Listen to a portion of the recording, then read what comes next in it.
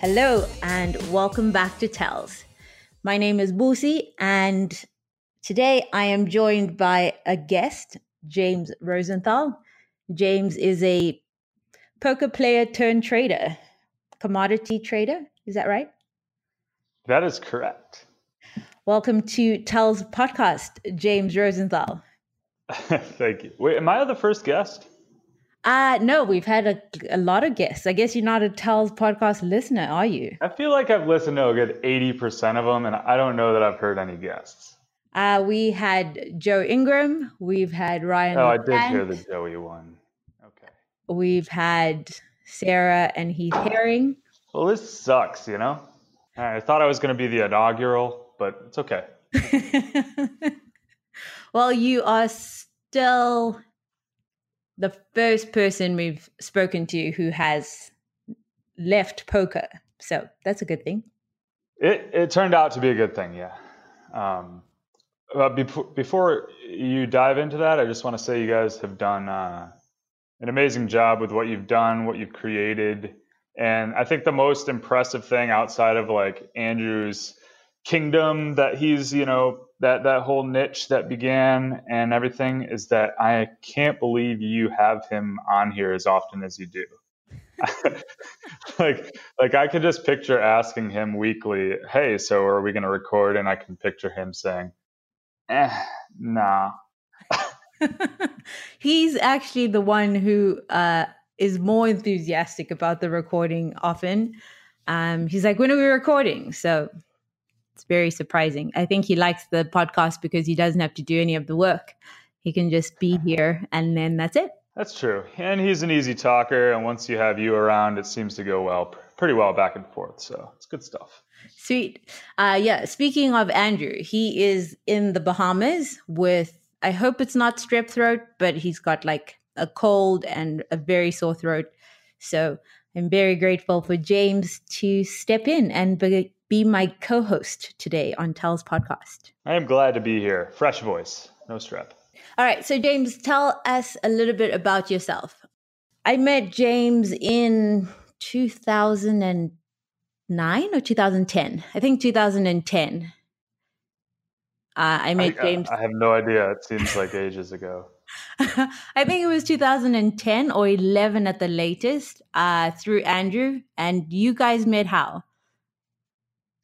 We met back in the Palms poker room playing late into the wee hours, drinking, getting into some shenanigans and just, I don't know, we got along pretty well and played together a lot. And that's how a lot of poker friendships start, at the table. So who spoke to who first? Do you remember?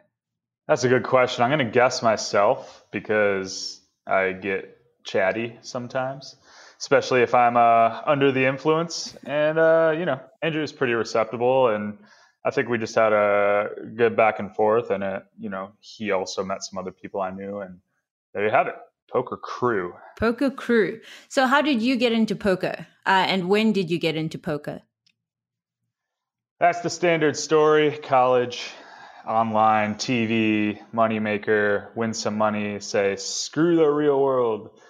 I'm moving to Vegas. So a buddy of mine, Brad, who both of you actually also know, we packed our things up, went out there, lived at the Palms place for a while and met Andrew. And that's where we spent our next few years.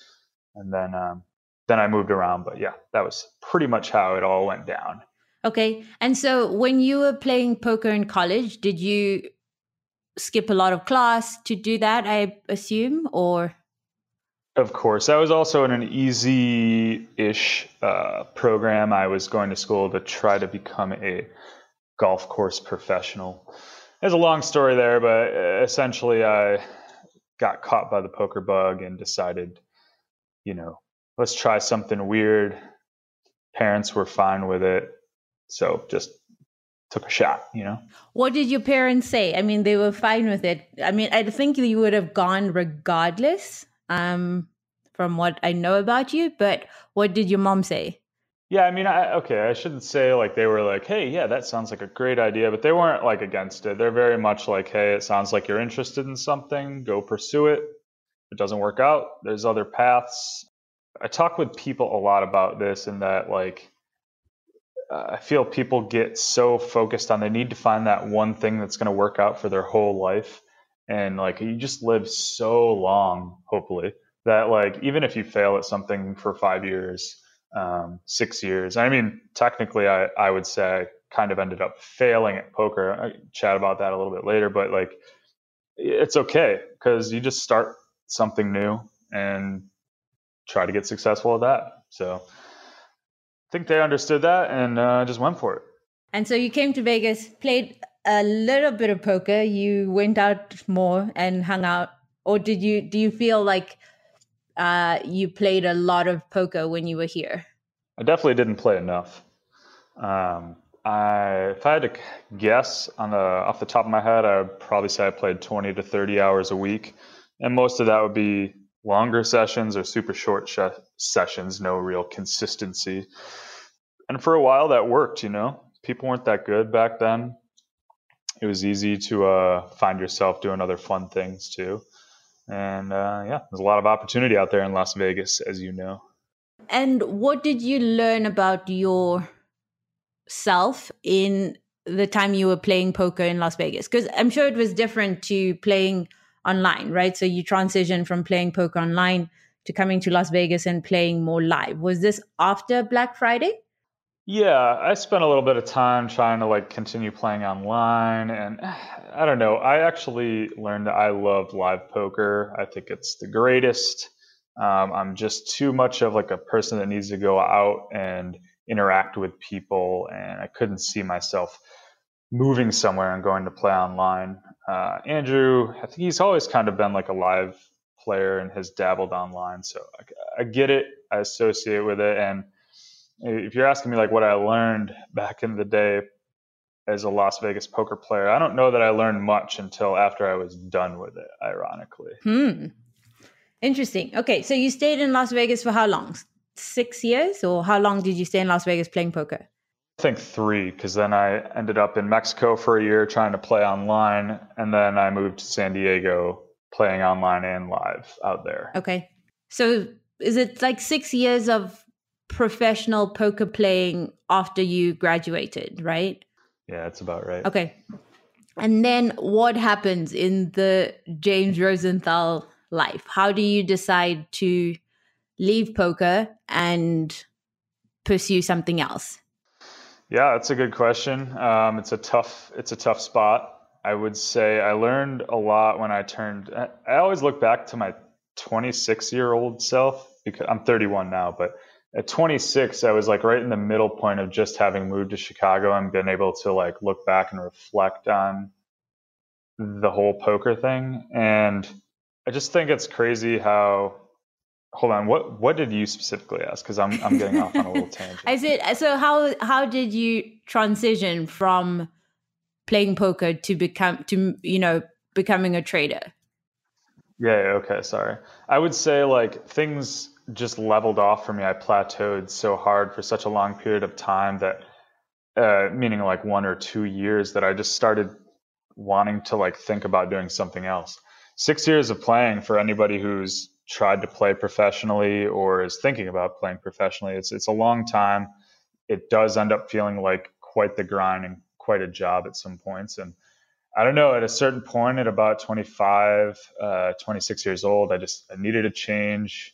I didn't think I was improving, and I was finally self-aware enough to realize I didn't want to improve at poker anymore. It just wasn't, I didn't have it in me. And the game was really getting advanced at that point. So to even be a solid winning 2-5, 5-10 live player, or like 1-2, 2-4, 3-6 online player, you really need to be working at your game, because you can find yourself in a spot where you're really just breaking even, or quote unquote running under EV, or just, in a spot that's not providing you like a good living, which is what you're hoping for. Sure. So if you were making more money playing poker, do you think you might have still made the same decision? Do you think that feeling might have still been there, that you were over poker because what was required, like the amount of studying that you had to do to continue making that amount of money would be. Yeah, I see what you're saying. Sure, but like it's so hypothetical to me because that wasn't like the real case. Like I don't think I was going to be making any more money unless I had done what you're saying needs to be done. You know what I mean? So like, sure, it'd be cool to say like I was making 150K and I was just plateauing, but I wasn't even doing that. I was just such a downgrade from what I envisioned myself being at that age that I needed to just either fully commit to poker or try to do something else. And I just was at the point where I just couldn't recommit to it. So you at this point where you can't recommit to poker, what happens? How do you start looking for something new? Are you talking to friends about how you're feeling, or how does this come about? Yeah, of course. I mean, it's a tough time. I mean, if anybody's gone through long stretches of poker where, they haven't found the success they wanted, like you talk to people a lot about it. But I know you guys have talked on your podcast quite a bit about like the poker network. And that's one thing I've always had is a lot of people in poker that I've known or friends of friends and things like that. So when I was at the point where I started looking for other things, I mean, I was looking anywhere. I didn't really know where I wanted to go, what I wanted to do. And I mean, I was looking at like sales positions, which good thing that didn't happen. I don't think I would do that well there. I was looking at recruiting, just random stuff. And then my poker network actually ended up being the thing that paid off for me in the long run, it's a crazy story. I'll dive into it real quick. I had a buddy, Craig, who I knew through Lego poker from back in the day. And he threw out a Facebook message one day. He had moved from poker into trading, posted on his wall that like anybody he knew in poker who was interested in trying something new that like took a lot of the skill set from poker and transitioned well into that, like hit him up, message him, chat with him. And that's what I did. And I mean, I don't even remember. It was just a random weekday that I saw that. I messaged him, and I had only met Craig a few times through a poker friend, exchange information. We chat for maybe an hour or two. Next couple days, I interviewed, and then I think it was like 2.5 or 3 weeks later, I moved to Chicago. Wow. That started I mean, it was crazy. I just kind of leapt for it because at this point, I didn't really have anything to hang on to, and just said, let's go try something new, see how it works out. If I fail, can go back to the low stakes grind. We could go back to golf. There's a seal or a floor I could hit. You know what I'm saying? So why not try something new? Amazing. I mean, I love the fact that it wasn't even your best friend. I think they talk about that a lot, like having loose ties. And usually those like loose ties are the people that sort of help you or like help you connect to different parts of the world or different jobs and stuff like that. Have you heard about this in like networking things that they talk about in workplaces? No, but that completely makes sense to me because it's like what you don't know type of thing. Like at the close network ties you have, you probably have already dabbled in what they might have to offer, but like you have no idea what somebody that you might barely know has in their network. But I mean, it comes down to like your ability to like stab at those, right? Because if you don't have the stones to like make one phone call or type one message, like you're never going to know. Right. I could have seen that and been like, oh, and then gone and looked at it myself and looked at trading. And like, I probably would have just weaned out and never really had anything happen. But like reaching out to Craig and chatting with him for an hour and really kind of hearing about his transition, it just like got the snowball rolling. And the loose ties thing, that's really interesting. And I completely agree with that for sure. Super. Okay. So now you are off to Chicago. Can I ask what they asked you in like your interview, right? Because they were looking, what Craig had said, they were looking for people who were poker players because obviously there has to be some skills that they think are transferable. Did they ask you about that certain skill set off the bat, or what was the interview like? Yeah, yeah, it was a mixed bag. It was pretty interesting. So Craig got hired with a fairly large group of financial graduate students, and Craig was the one who really stood out. So they were like, interesting, maybe we should look into hiring some more poker players because it seems that he has something that a lot of these other guys may not have. So they just hired a round of only poker players. So it was me and five other guys that I also indirectly loose ties knew from poker, which was kind of interesting. One guy I didn't know, Kevin, but everybody else I kind of had heard about or whatever. And they brought us in for a group interview. And let me tell you, like there was some funny things. I mean, Andrew probably tells you about stories, or you've heard stories of people that aren't in poker at all when they talk about poker to you. Maybe it's like, did you see that guy on TV had $20 million on the table? When really it's chips or something like Right. that, you know? And these guys at the trading office, they would ask you all these kind of questions you don't really like to answer as a professional poker player, like what was the biggest hand you ever won or the biggest pot you ever won. Like they kind of compare you to each other. It was kind of cringy, but they were also just trying to get a feel, an understanding of what are these people, like what are these poker guys, what do they have. And they would test us with these kind of group solving problems. And I actually got to the point, I got so flustered in this one group question they had that I couldn't divide 21 by 7. I couldn't do it.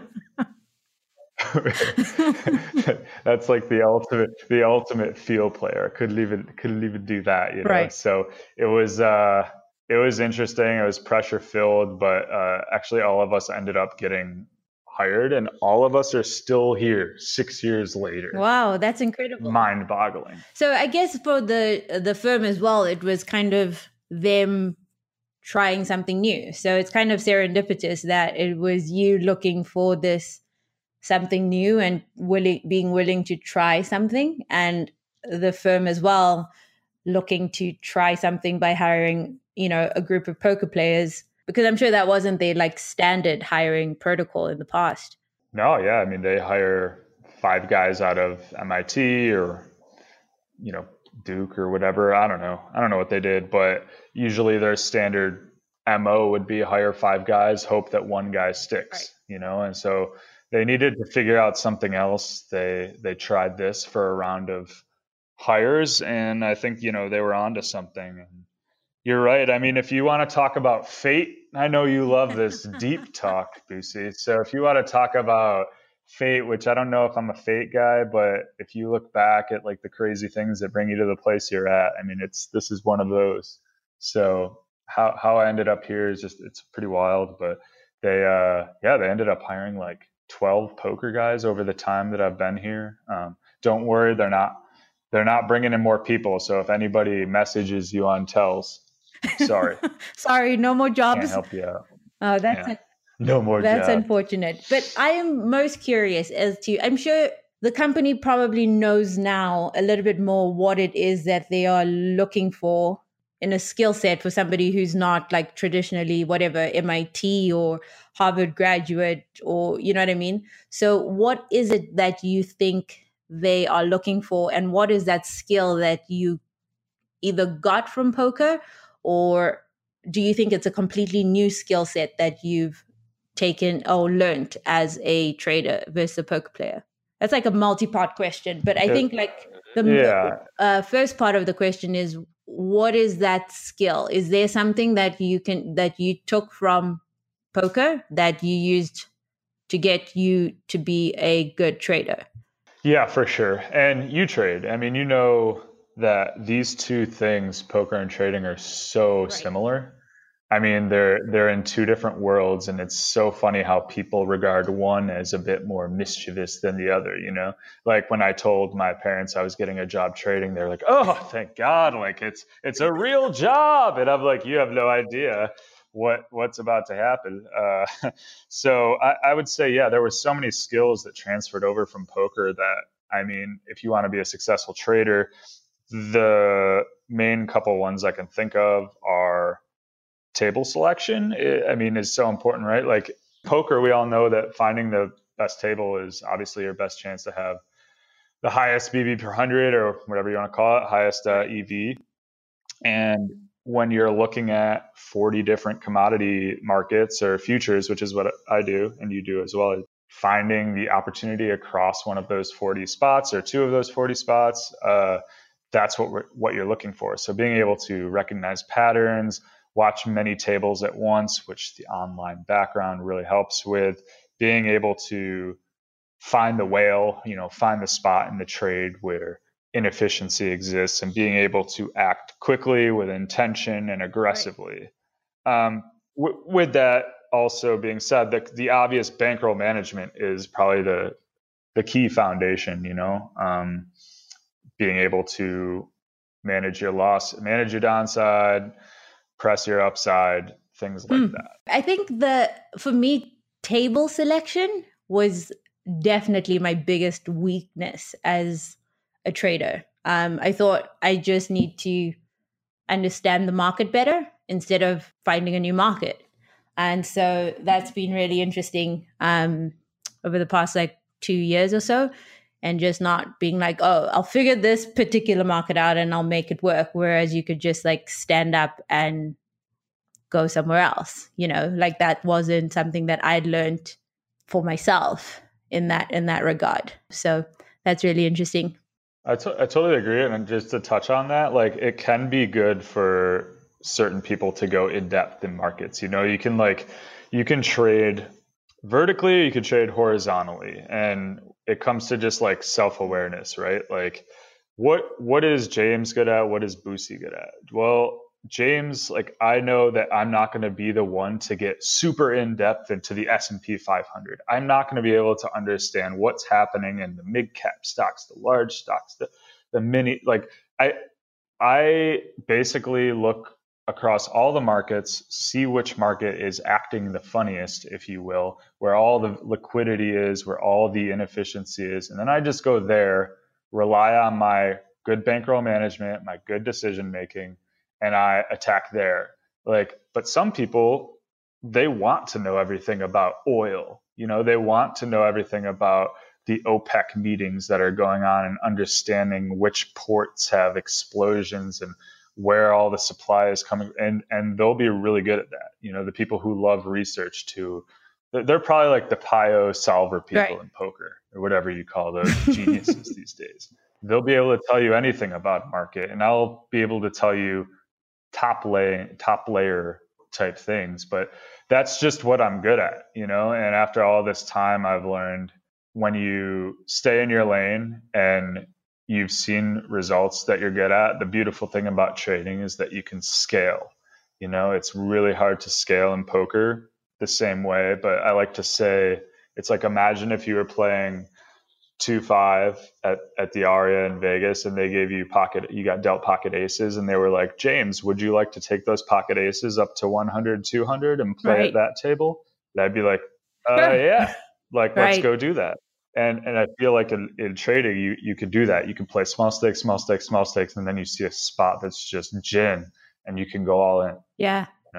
So if you were to come back to Las Vegas and play poker, and there was this magical way to scale, or even if you didn't have to come back to Las Vegas, what do you think you would do differently, or how would you play poker today? Because you still come to Vegas and play poker sometimes.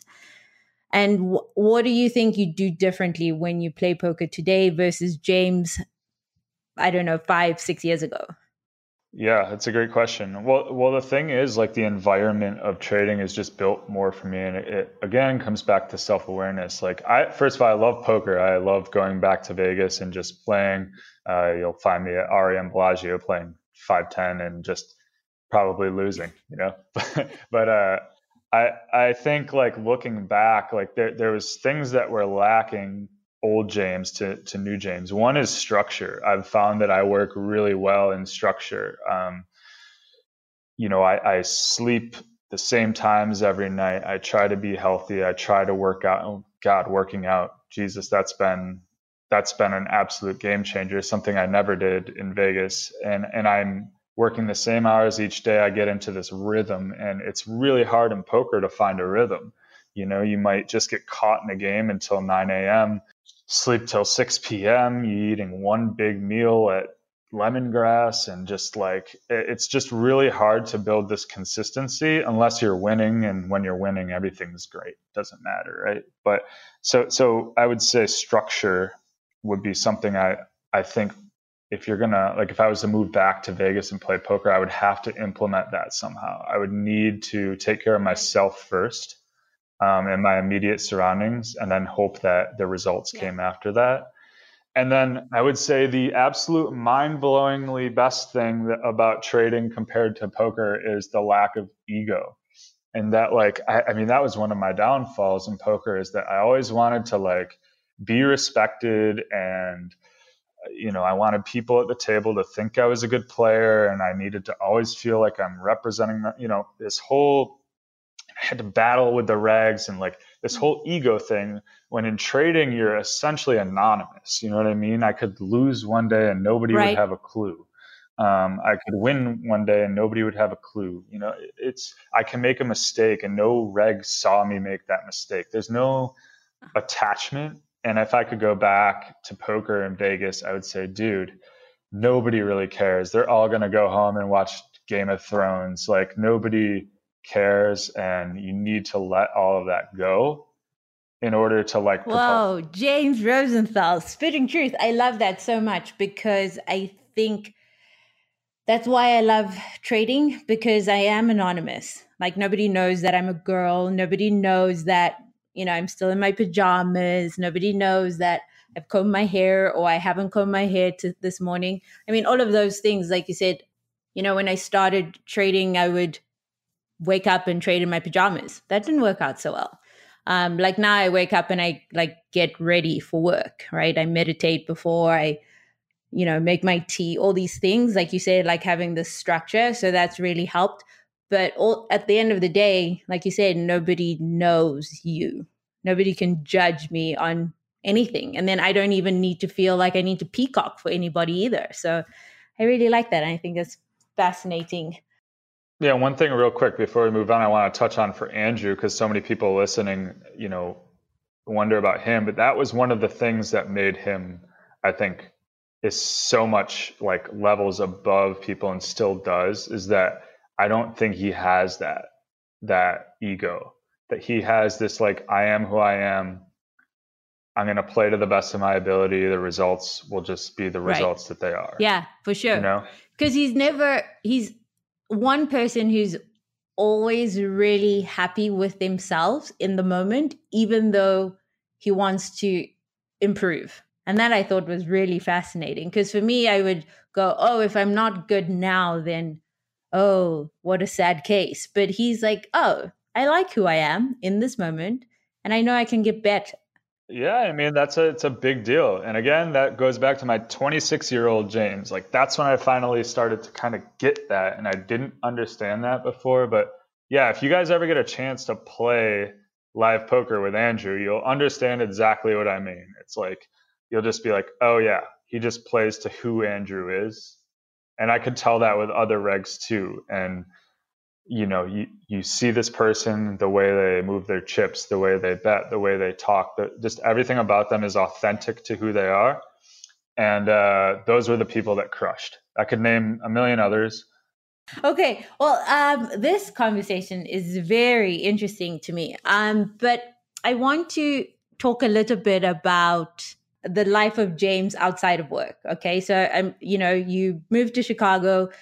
You're doing well as a trader. Do you see yourself trading for another 10 years, another 5 years, or how do you view that? Yeah, that's a great question. I think everybody asks themselves that question about whatever job they're in all the time. How long can I see myself doing this? I wish I had the perfect answer. I would say the next 5 or 6 years, yes. I always like to say, it kind of sounds bad, but I hope that there's a pretty significant crash, because that's where traders tend to do pretty well. And if that was to happen in the next 5 or 6 years, hopefully you could clean up and then say sayonara, But things are just going well. I really enjoy what I do. I would love to slowly move into incorporating some creative things as well. It's something I've talked to Andrew about as well. But right now, it's just been like grind, and like, I mean, I still like to enjoy life. I live what I consider to be a very balanced life. But it's just right now, it's just, yeah, trade next 5 or 6 years, probably pop out a couple of kids. That's Who knows? awesome. Okay, so James is engaged to a bombshell of a Norwegian babe over there in Chicago. Dime piece, yeah. Can you tell us, because when I met you in Vegas, you were sort of dating, but not really, right? Because I don't know, was it more wanting to focus on poker, or what was the deal? Yeah, I think I maybe dated like one person out there. I don't even know. I didn't really meet that many people. I just kind of hung out with the boys and played poker and stuff. And I just wasn't that good with chicks. Wasn't really my thing. And if something fell into my lap, then I like pursued it. But that changed in Chicago. I kind of used it as a way to like improve myself and start interacting with people, and got into the online dating scene. And man, things really changed from there. And yeah, here we Uh, are okay, engaged. let's back So up a little that bit. was So you say, interesting. if so, what did you do differently when you got to Chicago before? I don't know, did you get to Chicago and then go on the online dating scene, or what changed? Was it like a conscious decision that I want to be better at this, or what? It was definitely a conscious decision. I will divulge a little bit of information in that I actually like seeked out researching how men and women interact, and like what people look for in relationships and love, and from both sides, and how can I adjust myself while still being myself to like be a better version of me to offer, and how I can seek out somebody who is something that I would want. And I studied, if you will, uh, grinded some hours online doing that. And then I just started to, yeah, date and put in the reps and meet people. And, you know, you meet some people, you have some great interactions. All of a sudden, you become a better version of yourself when it comes to socialists. Socializing, Socialize. socialism, become a better self, socialism. So then in Chicago, as you were dating, we've spoken about this, but I want you to share with the listeners of the podcast, because I think it's important what you said, I think one time at dinner, about how you approached online dating. Can you share a little bit of that with us? Yeah, sure. I saw online dating. I'm not sure what we spoke about, but I would say I think it's great. First of all, because you can really just narrow down the field to people that are very likely going to be somewhat suitable for you, and then you can meet them on fairly short notice, have a quick interaction with them, and then from there, it's either, to me, it became a, I want to pursue this, or I do not want to pursue this. And I would be honest with them, and I would say, hey, you're a great person, but I just don't think we're compatible, and I wish you good luck out there. And I mean, I don't really want to get into the numbers because it's too many probably, but I thought like putting in the reps in online dating was super important. Not trying to just find the absolute perfect one to go out on a date with. Even if I had some inkling that it wouldn't work out, but it was something like that sparked my interest, I would just go on the date, have a drink, go for an hour, because interacting with somebody for an hour, you really learn about not only them, but you learn about yourself, what you like, what you don't like, what you're looking for, what you're not looking for. So you're all about putting in the reps, like putting in the hours. Um, Don't think dirty about that, guys. Just the reps of like one cocktail, talking with people. yeah, I mean, I hope it's pretty clear what you meant. It's like going on as many dates so that you can. It's almost like practice, right? So you practice how you want to, like, sometimes you don't say the things that you want to say because you're not practicing saying it the exact way you want to say it, right? So being able to go on these dates, you can present your best features in the best way because you can articulate it because you practiced it, right? Yeah, I mean, if you just imagine it like you're going to a house party, it's like when you walk into a house party and you don't know many people, that there's so much pressure on that first interaction, you know? You might not have been talking to anybody all day. You're at home, you're changing, you're like getting ready to go out. You haven't said anything to anybody, and then you come into this place where you don't really know many people and there's this pressure. And then you talk to a few people and you realize, oh, I could just bounce from people to people and you're all warmed up and like it just you come out, right? Like James finally comes out at that point.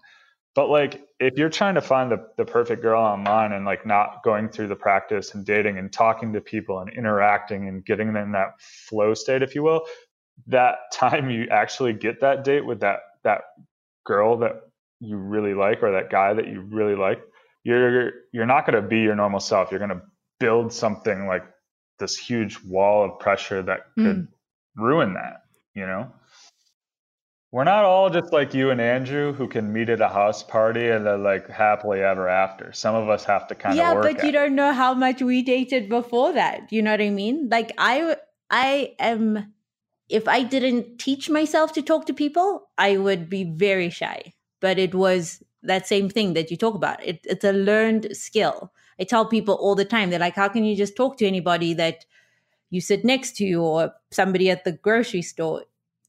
Completely learned skill. I used to be the kid that sat at the back and just like observed. And I was like, oh no, it looks so much fun out there. I want to be part of that out there. And so, I think it gets harder as you get older, but it's not impossible. No, I mean, you're totally right. It's a learned skill, but I mean, with you, let's be honest, you probably came I out of the swear womb I did talking. not. I don't know. But, if we could yeah. if I could bring my Sorry, go mom on ahead. this podcast, even my dad, they would tell you that I was the quietest child. So to be such a chatterbox now is You're like saving it up. pretty unbelievable to them. Like I don't know what I would consider myself, maybe an extroverted introvert type of thing, like where I could love being by myself, but once I get out into a social situation, like I don't know. But one of the things that I would do all the time is if I would know I'm going to be meeting somebody or going out to a house party or going on a date, just like you were mentioning at like the grocery store and things like that, leading up to that date, I would start talking to people. For instance, in San Diego, when I spent some time there, if we were going to go out to the club, because that's what all us cool poker players used to do, going out to Flux tonight, I would like, if I'm going to Vons to go shopping earlier that day, I'm going to talk to the person that's stocking the shelf, just be like, hey, where is this item located? Oh, cool, thanks. And then I get to the cashier and I'm like, oh, cool, how's your day? Oh, sweet. Like, in a little interaction, all of a sudden you get that linguistic back and forth going. And by the time, and then you talk to the people that are running the line at the nightclub or wherever you're going to dinner, you're back and forth with the host and all of a sudden, by the time you get into the nightclub where there's just so much pressure to like talk to girls and whatever, you're already like warmed up in a sense. So if that's something you deal with, I highly suggest those low caliber interactions. It's like a low pressure situation, right? Like if the guy at the grocery store, the girl at the checkout counter doesn't talk to you back. It's like, okay, what do you lose? Moving on. Yeah, it's whatever. Just imagine how rusty you are if you don't talk all day. Heck, maybe all week before you go out on a Friday night or something. Like, do you expect to just be like the most charismatic version of yourself? Not going to happen. Andrew might be able to do it. Andrew might be able to just not talk for 24 hours and then boom, tells podcast. No, I think he talks to people at the poker table too. But yeah, that's a good thing to remember if you want to decrease the pressure of this like one interaction. Talk to a lot of people. I think that's like pretty much the theme of your life, right? Is like because I notice how you work out as well. It's every day instead of like 3 times a week where you work out until you're dead type of situation. Is that pretty accurate? Yep, for sure. I like to stay in a constant state of momentum. Actually, that's a great word to use it. Like I love the word momentum, and that's how I've found success in whatever I do, is if I can keep that steamroller, that snowball going, I'll have like wild success, whether it's in trading or working out or eating well or talking with Nina or dating or going out with friends. Like if you continually do something and the process, enjoying the process and loving every minute of that, it's just like, that's where it is. That's where the Yeah, winning that's is. why your Duolingo streak is pretty shady at the moment, isn't it? It's like you need to get consistent, God, James. I know. I had 32 days in a row and I missed a day, and they offered me you can you could actually repair your streak for like $3, and I almost did it. I almost was, but then I was like, what integrity would Right. you have at that point? And that would be negative momentum. That would put me in a world of hurt. I would just be thinking about that $3 and how I cheated Yeah, myself. So that's couldn't do it. very true. And I wanted to ask you that now. I just thought about that. So James and I are learning Spanish via Duolingo. If you had paid that $3, right, you've cheated yourself. Do you think that there is more lying to oneself or is it easier to lie to oneself as a poker player or a trader? Oof. I don't know. That's a great Because it's the question. same effect, right? Like if When I you think lie to about yourself as a poker player, it's not going to fare well. Like I think some part of your brain sort of shuts off when you do that. And then when it's time to make the right decision, you can't because you've almost tricked yourself into this, falsehood. Yeah, I mean, it's a delicate balance, to be honest, because like when it comes to poker, let's say, it's important to come into each session you play, trading too. Like it's really important to come into each session with confidence and the ability to get rid of the past. But also, it's really important to be honest with yourself. Because like in poker, I was pretty good with words. Like I could tell you a hand history and make it seem like, even though I know I made some like mistakes in there, I could bend a hand history to make you like side with me and show me empathy or something like that. And I think people are really good at that, which I was. But again, Yeah. that's attached to my ego. And like in trading, it's only myself. Like I can't explain a trade away to anybody. Like I'm not, you're anonymous. So like you have to live with your decisions. And I'm much better at that. I'm like, I clearly made some mistakes there. I need to learn from that. And then I go work out. I eat my healthy meal. I hang out with my dog. I hang out with Nina. I sleep all night. I get up. I come back in. I let it go. And I reattack the same way I did before. All right. I am very grateful, James Rosenthal, for you chatting with me today about these things. Because I feel like there's a lot that, like you said, poker and trading overlap. But being able to leave and be successful, I think, is also sort of testament to people who might not be having the best time in poker or any other endeavor, to know that just because it's not good here doesn't mean it won't be good there.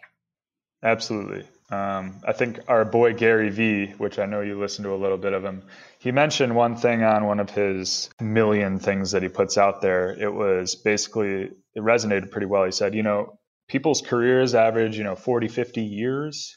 And how often do people have a 40 or 50-year career that's like the same thing? Maybe sure, a doctor that's been in a family practice, or like a lawyer that like just runs out his career and has but like so often people will spend a decade doing one thing, and they'll kind of like shift into something else, and then they'll spend a decade doing that. And like you have so much time, you have so many options. So to be stuck in something that you're not doing well at and you don't want to get better at, or you hate and you have a bad situation with like authority or bosses or whatever, just get out of there. Start a podcast. Start a podcast. Do you know that they say that the podcasts are the tramp stamp of the millennial? The tramp stamp of the millennial. I don't know. I'm a huge podcast fan, and that sounds derogatory. So I'm going to go ahead and axe that All one. right. I know you have to run. Is there anything else that you would like to share with the listeners of the Tells podcast? Do you feel like you filled your co-host's shoes, like Andrew Neme's shoes in this podcast today? I don't know. Maybe I did. It's hard to live up to that guy. He's just so wonderful, and the back and forth you guys have with the little bicker, kind of like it's priceless stuff. I'm here more as like I'm just a filler. I'm just a No, filler, and that's okay. What a That's what I'm great gonna be guest. Do you want people to find you on social media? I guess is the first question. Well, that depends what they enjoy on social media because I post myself dancing with coffee every morning. And if you're not into seeing the same thing every single day with a new song in the background, I don't All suggest right. following me. If you But do, if you do, where can they find you, James James? Bond. I am on Instagram pretty much exclusively. I said sayonara to Snapchat. I actually got rid of my Facebook account. So James Bond with a Y, Jaymes Bond. I'll be there. Sweet. Well, thank you so much for joining us on Tal's podcast. I learned a lot. I hope people learned a lot. All right. Well, thank you so much for joining us on Tal's podcast. Any last words to the people, the listeners of the podcast? No, thanks for hanging in there, guys. If you made it this far, that was fun. That's it. And we will see you next week. Bye. Ciao. Wait. Adios.